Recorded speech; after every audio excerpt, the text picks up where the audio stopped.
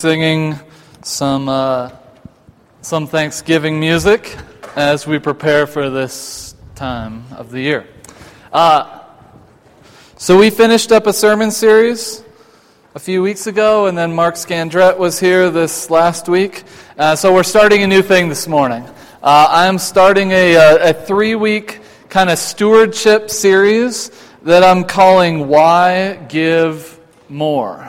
I'm putting that in print. I'm putting the word "more" in parentheses for specific reasons, because I am well aware that I am preaching to a very generous choir this morning with all of you, and yet sometimes the choir needs preached to as well. And so I want to just preface this entire series with the idea that I am so very grateful for all that you give, and yet we're not just talking about money during this series. I want to talk about money, I want to talk about resources, our stuff, I want to talk about our talents and our skills, I want to talk about us giving more of everything, of all that we are, of all that we have, of all that we are capable of. And we do that pretty well as a church, and yet there's always growing edges for God to shake us, change us, transform us, and to say, I want more out of you. I think you can do more. And so I'm preaching to myself as much as anyone. I'm hopeful that some really practical next steps come out of this series. Maybe we give more, we help more, we love more. Maybe we even consider giving more to the church. I think that maybe some practical things might come out of this. But more than anything, I want to lay a kind of theological foundation for why we should give, for why we should give more. So I'm going to talk on kind of a base foundational level, laying some groundwork here for us. And maybe something will happen out of that. So I want us to give more of ourselves, our time, our skill, our energy, our stuff, and our money. But I want us to do it for the right reasons. And so I think it's important to kind of have maybe three thoughts over the next 3 weeks. I want to explore these 3 different ideas that can help us think through why we give and why we might be called to give more. And not just our money, everything, all of what we have. So I want us to do a little activity to start out. Matt, can you put that first slide up on the screen? Can we all read this? So this is Psalm 24:1. I think it's an incredibly important, incredibly significant little sentence in all of Scripture, and I think it helps lay a pretty significant theological framework for us when we're thinking about stewardship. But this is Psalm 24:1. The earth is the Lord's and everything in it. The earth is the Lord's and everything in it. I want you to turn to your neighbor right now and say that to them.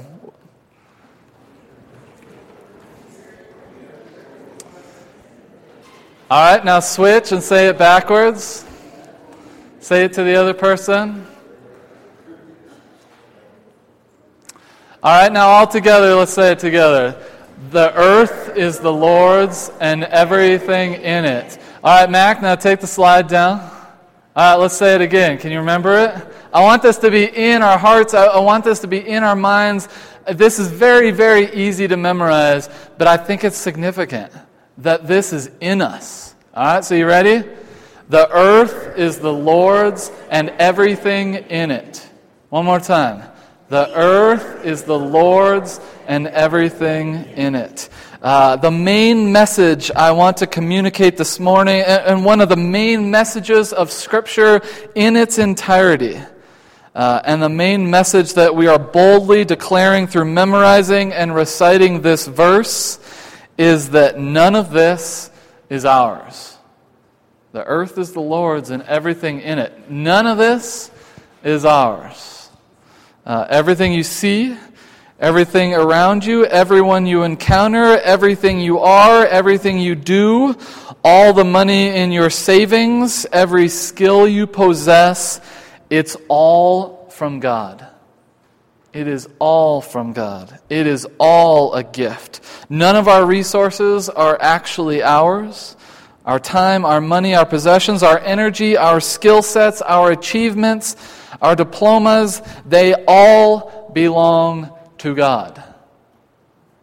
They're all simply gifted to us by the generous grace of God. The earth is the Lord's and everything in it. Now, of course, there's nuance to this idea, and you have to take everything I'm saying this morning with a grain of salt. But on a fundamental level, this is not our world. These are not our bodies. These are not our calendars and day planners. These are not our wallets and purses. These are not our hopes and desires and dreams. It all belongs to God. It's God's world, not ours. We are not autonomous creatures. We are God's creation, God's handiwork, and all that we do is meant to bear witness to what God has done and is doing in us. The earth is the Lord's and everything in it. Now, of course, there are some obstacles to actually living as if that's true. Almost everything in our world tries to convince us that that statement is not true. This is our world. These are my things. This is my stuff. I'm in control. And first and foremost, that is an issue of pride. This is mine. I earned it. I worked for it. And I will protect it tooth and nail if you try to come and take it from me. Right? This pride has permeated our entire culture, and especially as Americans. We are individuals. We have pulled ourselves up by our own bootstraps. This is mine. This is my property. This is my family's property. They passed this on for generations. Or I started with nothing, and I had to earn every cent of my down payment, and I bought this house with my hard-earned money. This is my stuff. Or I racked up student loan after student loan in order to get this degree. This is my education. This is my life, and I will take whatever job I can. Whatever it is, there's a pride issue there. We have earned it. Gosh darn it, this is mine, and I will protect it tooth and nail. Try to come and take it from me. I'll fight you for it. This kind of attitude keeps us from living as if the earth is the Lord's and everything in it. Essentially what it is our culture lives in what's called a zero-sum kind of transactional way of thinking. And it impedes this entire way of understanding that the earth is the Lord's and everything in it. Zero-sum is a way of thinking that everything has to be equal. If somebody gets one thing, that means somebody else has to lose something. Everything has to balance out on the balance sheet at the end of the day. There aren't unlimited resources. There's not enough to go around. Everyone can't have what they need. If somebody has something, somebody else can't have enough. That way of thinking permeates into our culture. Everything must equal out in the end. If someone gets something, then someone else won't. It's the way our economy works, right? Every transaction that we make in the store has this kind of thing. It has to balance out in the end. You give me this good, and I will give you this amount of money. It's a zero-sum thing. And it works in the capitalistic framework. That's the way it has to work. But that kind of way of thinking has infiltrated our spirituality as well. I think about almost everything in terms of baseball. So for me, the real season has started because my Mariners always stink. And so the real season is the off season where there's hopes and there's dreams and everyone can win the World Series next year, right, Pat? Pat's team just won this year. So this is a hopeful time, and there's free agent dealings, and you're trying to sign people. But with every piece of news that I hear that a new free agent player has signed with another team, that means there's less players that are on the market for my team, the Mariners, to sign, right? Baseball free agency works in a zero-sum kind of way of thinking. Every time we lose one player, it means to another team, there's fewer that might be able to come to my team and make my team better the following year. It's zero sum, and yet it has infiltrated our way of thinking about spirituality. Walter Brueggemann calls this an ideology of scarcity.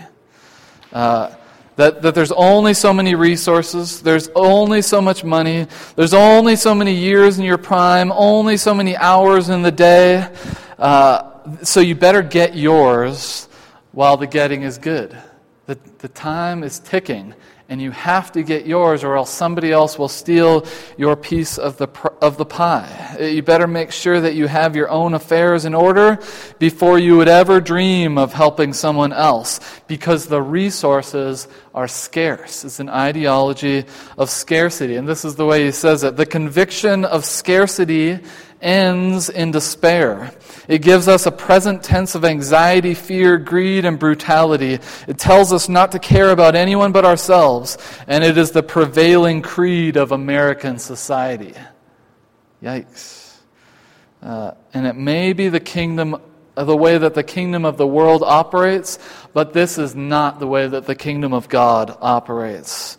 And if we want to understand and experience the kingdom of God, I think that we must understand a theology of abundance. The world doesn't operate on scarcity. No matter what capitalism wants to tell us, there's an abundance that is found in God. And I think that we need to learn to rely on that. Author Christopher Smith says this: a theology of abundance is the conviction that the world has enough resources to sustain itself. In the Christian tradition, abundance is a theological conviction that God provides for creation to flourish in the manner for which it was created. God is the great provider of all good gifts, and certainly isn't in the business of skimping on provision. We will certainly need to share our things in order for there to be enough. It doesn't mean that everyone gets to be Bill Gates. It doesn't mean that everyone gets to have way, way, way more than they need. It will require us sharing what we have, and yet there is enough. We certainly, fundamentally and spiritually, there is enough. I love the way that Wendell Berry ends his poem, The Wild Geese, with the line, "What we need is here." And I think that's a beautiful statement about a theology of abundance. What we need is here. Will we choose to share it? Again, Brueggemann says this. He says, the peculiar thing, at least from a biblical perspective, is that the rich, the ones with the abundance, rely on an ideology of scarcity, while the poor, the ones suffering from scarcity, rely on an ideology of abundance. How can that be? The issue involves whether there is enough to go around, enough food, water, shelter, space. An ideology of scarcity says, no, there's not enough, so hold on to what you have. In fact, don't just hold on to it, hoard it. Put aside more than you need, so that if you do need it, it will be there, even if others must do without. An affirmation of abundance says just the opposite. Appearances notwithstanding, there is enough to go around, so long as each of us takes only what we need. In fact, if we are willing to have but not hoard, there will even be more than enough left over. The Bible is about abundance. And we see this throughout Scripture. People wrestling between an ideology of scarcity and a theology of abundance. We see tons and tons of examples of our biblical heroes wrestling with this scarcity versus abundance. I think about our forefathers, Abraham, Isaac, Jacob, and Joseph, the patriarchs of our faith. And this theme rings loudly throughout each of their stories, right? Think about a few things in their stories. Abraham, Isaac, Jacob, and Joseph. Abraham courageously leaves Ur, leaving his family and his land and his livelihood behind, not worried about the scarcity of provisions ahead, trusting that the God of abundance will take care of his needs. He's faithful. He has a theology of abundance to begin with, and he leaves Ur ready to tackle whatever the Lord has for him, trusting that God, the God of abundance, will provide abundantly. And yet he really quickly starts trying to take care of himself and his family first. And he starts lying to protect his own life. He jumps the gun by making a baby with Hagar and not waiting for God to provide through his wife Sarah. But he also faithfully trusts God in his willingness to sacrifice Isaac. He's this incredibly mixed bag of trusting and not, of scarcity and abundance. Fear and trust, sometimes succumbing to the ideology of scarcity, and sometimes soaring in a theology of abundance. And then his grandson Jacob is awful as well at times. He's constantly tricking his family, and especially Esau, into getting all sorts of special privileges. He doesn't trust God to take care of his needs. He tries to do that all himself, and it trickles down into his son Joseph, who at times is completely living under the lie of scarcity. He's got his coats and his dreams and his father's love, and he certainly isn't afraid to tell everyone about it and brag about his abundance instead of just trusting God to lead and guide him. And yet then his story turns in the end where he becomes this great story of faithfulness, where he's trusting God to lead and guide him. He utilizes his own skills for the sake of others, and he is actually used by God in the end to save his own people from drought and famine, from scarcity. He actually becomes a conduit of abundance in the end as he learns to trust in the God of abundance who abundantly provides. And there's tons more examples. I think about Moses and the Israelites. They leave Egypt, this place of massive scarcity where they don't have enough, where they're constantly being hurt and broken. There's never enough, and they're treated horribly. And then they move out into the desert, and they immediately start grumbling. They're desperate to go back to the land of scarcity, where at least there was bread. Right? They say this phrase over and over. At least we had bread back there. And yet what does God do? He provides bread from heaven. The God of abundance, in the midst of moments of scarcity where his people are seeping into this world, this ideology of scarcity, he abundantly provides the very thing that they think they can get back in the land of scarcity. It's this incredible story. It's unbelievable. It's God showing his people once more that this is a God of abundance, that there is no limit to his provision and his blessing. And we see this throughout the rest of Scripture. We see it in Job, right? He has lots of things. He has a very abundant life, and then suddenly life becomes pretty scarce, and he has to learn to trust the God of abundance, that he will take care of him even in the midst of his scarcity. We've been reading about the character Daniel on Tuesday mornings, and Daniel and King Nebuchadnezzar have to wrestle through this as well, scarcity versus abundance. And certainly Jesus was always teaching, always preaching, that always providing bread, always feeding 5,000 or 4,000 in the midst of people thinking that there was scarce, in the midst of the disciples thinking that the resources were scarce. Jesus kept revealing that, oh, no. That's not the way that this world works. That's not the way that my kingdom works. This is a kingdom of abundance. The point is, the biblical idea of who God is that God is a God of abundance. And our calling, our mandate, is to live out of a theology of abundance, that what we need is here. But this is so challenging when everything in our culture teaches us something different, and it is so tempting to live with an ideology of scarcity. When it comes to our resources, our time, our energy, our skills, our stuff, our money, the temptation, at least for me, is to hoard, to heap, to hide, and to hunker down. We hoard our things. We want to take as much as we can. We even have shows called Hoarders, right? We want to get as much as we can. We fill up storage units full of stuff that we don't even need and that we don't even use because what if? I'm saving for a rainy day. We hoard our things. We want to heap on to our pile of possessions. We just want to keep getting more and more, and we grasp onto it. We hide from actually providing care and assistance. We hide ourselves in those moments where we might be called to give, to open up our hands and to share the things that God has given us. Instead, in those moments, I can often hide.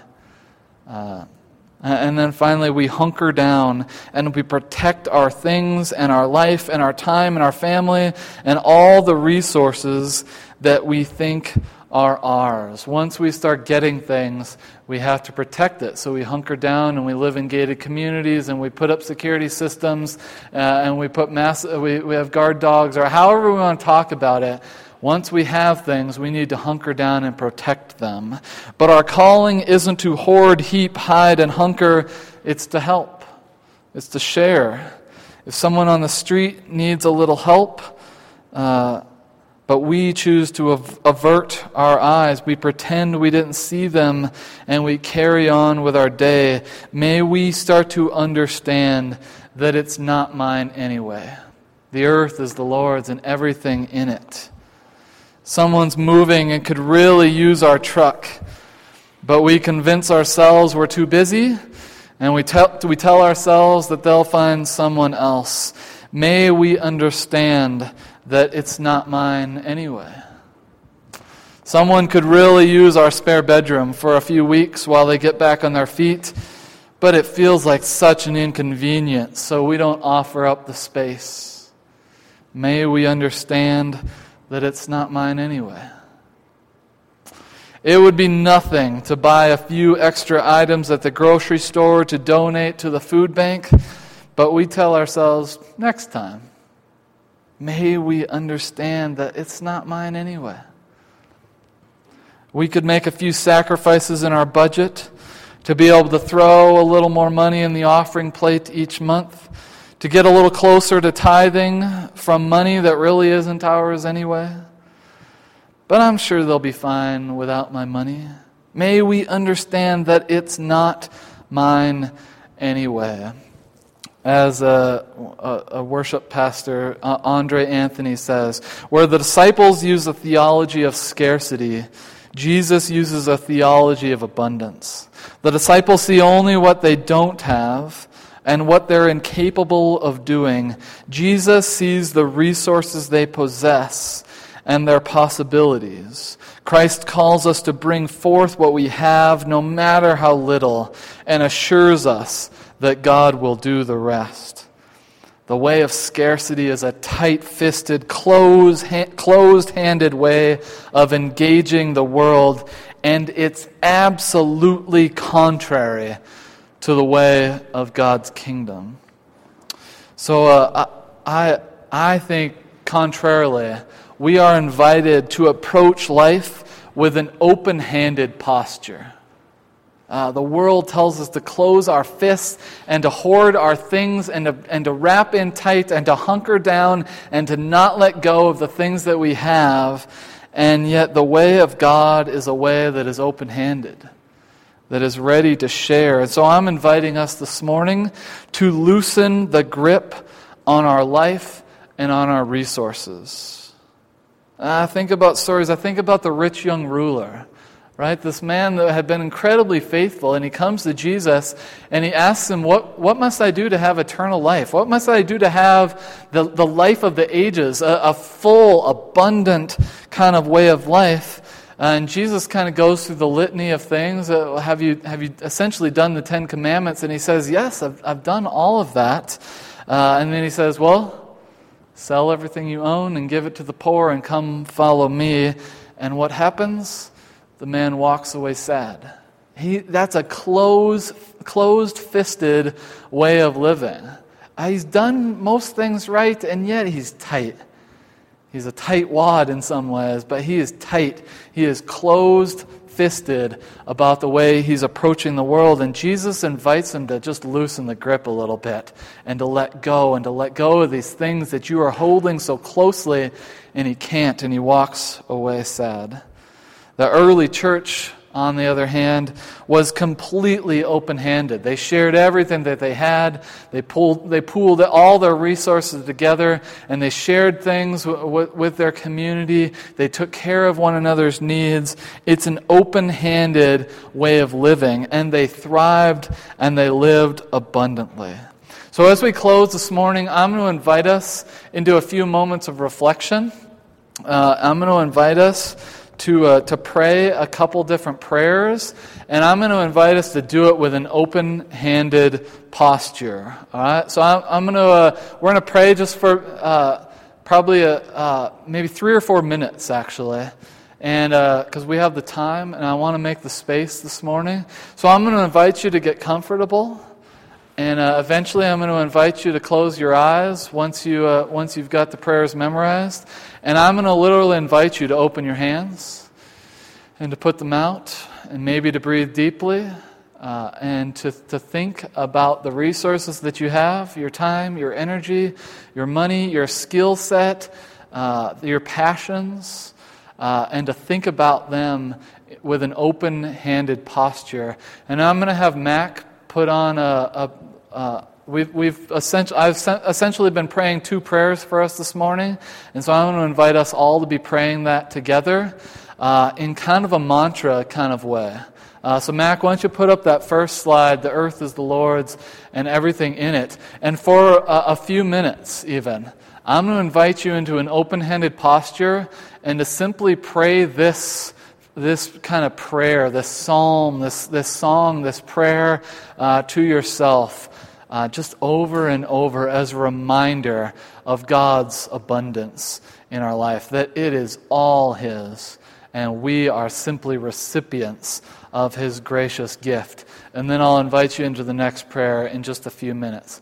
But let's sit with open hands, and let's pray, the earth is the Lord's, and everything in it. The earth is the Lord's, and everything in it. Let's pray.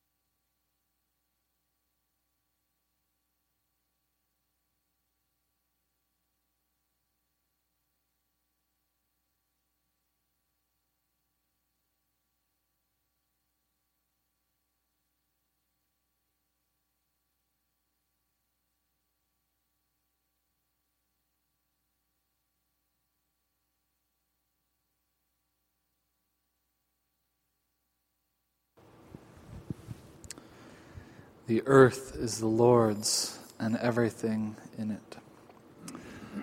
And now a few moments reflecting on another phrase I've been using. I think there's a lot of power in this phrase. And so I'm going to invite you to sit in an open-handed posture and just to pray, it's not mine anyway. It's not mine anyway. And let this seep deep within your soul. Let's pray.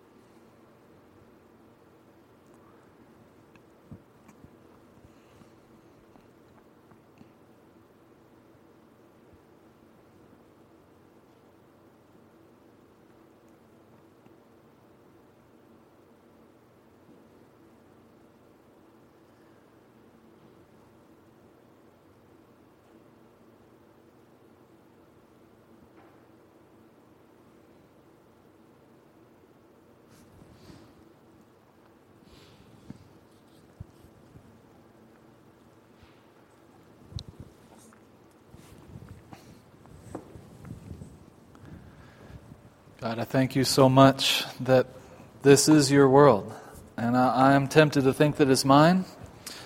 We're probably all tempted to think that it's ours, and yet the earth is the Lord's and everything in it. It's not mine anyway. I pray that these kind of phrases would resonate with us all week long, that as we think about our stuff, as we think about our skill sets, as we think about our money, as we think about the resources that we have to offer a world that could desperately use a little more abundance, I pray that these kind of phrases would continue to pop up in our minds. The earth is the Lord's and everything in it. It's not mine anyway. And that we would be transformed as people of radical generosity. Amen. Okay. That graphic I had put up there, I have little copies of that for you to take home if you'd like. I'm going to set one of these on my bedside table for a little while so that every morning I wake up remembering that this is not my world, that these are not my things, and to kind of prioritize the way that I live my life from then on the rest of the day. So let's make sure that you grab one of these before you go. Make sure that you get one of those. A couple of announcements I want to mention before we go. On the back table, those two quotes from Walter Brueggemann, who I think is a brilliant biblical scholar and a brilliant kind of critic of culture in a good way, helping us to live well in culture. Those come from a little essay that he wrote called Enough is Enough, and it is fantastic. The whole thing is fantastic, and those are just a couple quotes that I cribbed from there. But if you're interested in reading more, it's like 4 pages, 2 pages front and back on 8.5 by 11 sheet of paper. So it's not a terribly long essay, but it's really great. I think I made like 10 copies, and they're on the back table. I could easily make more if you're interested. So if you want to explore that more, it's a great little essay, and it's worth your time. So pick that up on the way out this morning. We are having a potluck right after church, so please come down and join us. We'll eat together, and I've heard that there's ice cream sundaes. I don't know, is that true? Or is that just a rumor? Okay, so we'll feast and we'll celebrate and we'll eat ice cream together, and then we'll have as short of a business meeting as we can, but there are a few specific things that we need to get through. So we'll do our kind of businessy meeting after we've eaten together. So please join us. Even if you didn't bring anything, please join us. There's going to be lots and lots of food. I'm not worried about it.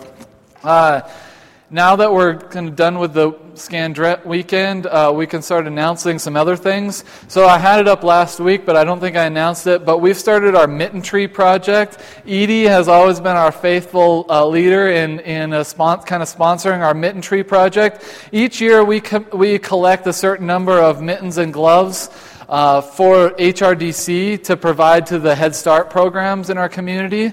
And so this year we're trying to collect 100 pairs. So you can buy those and bring them, or you can make them if you're a knitter.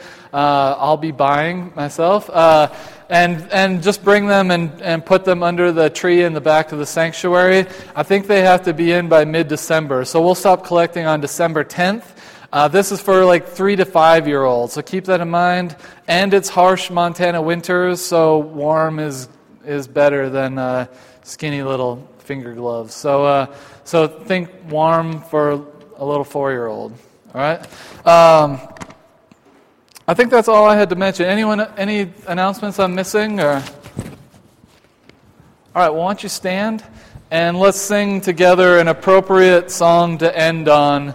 This is our Father's world.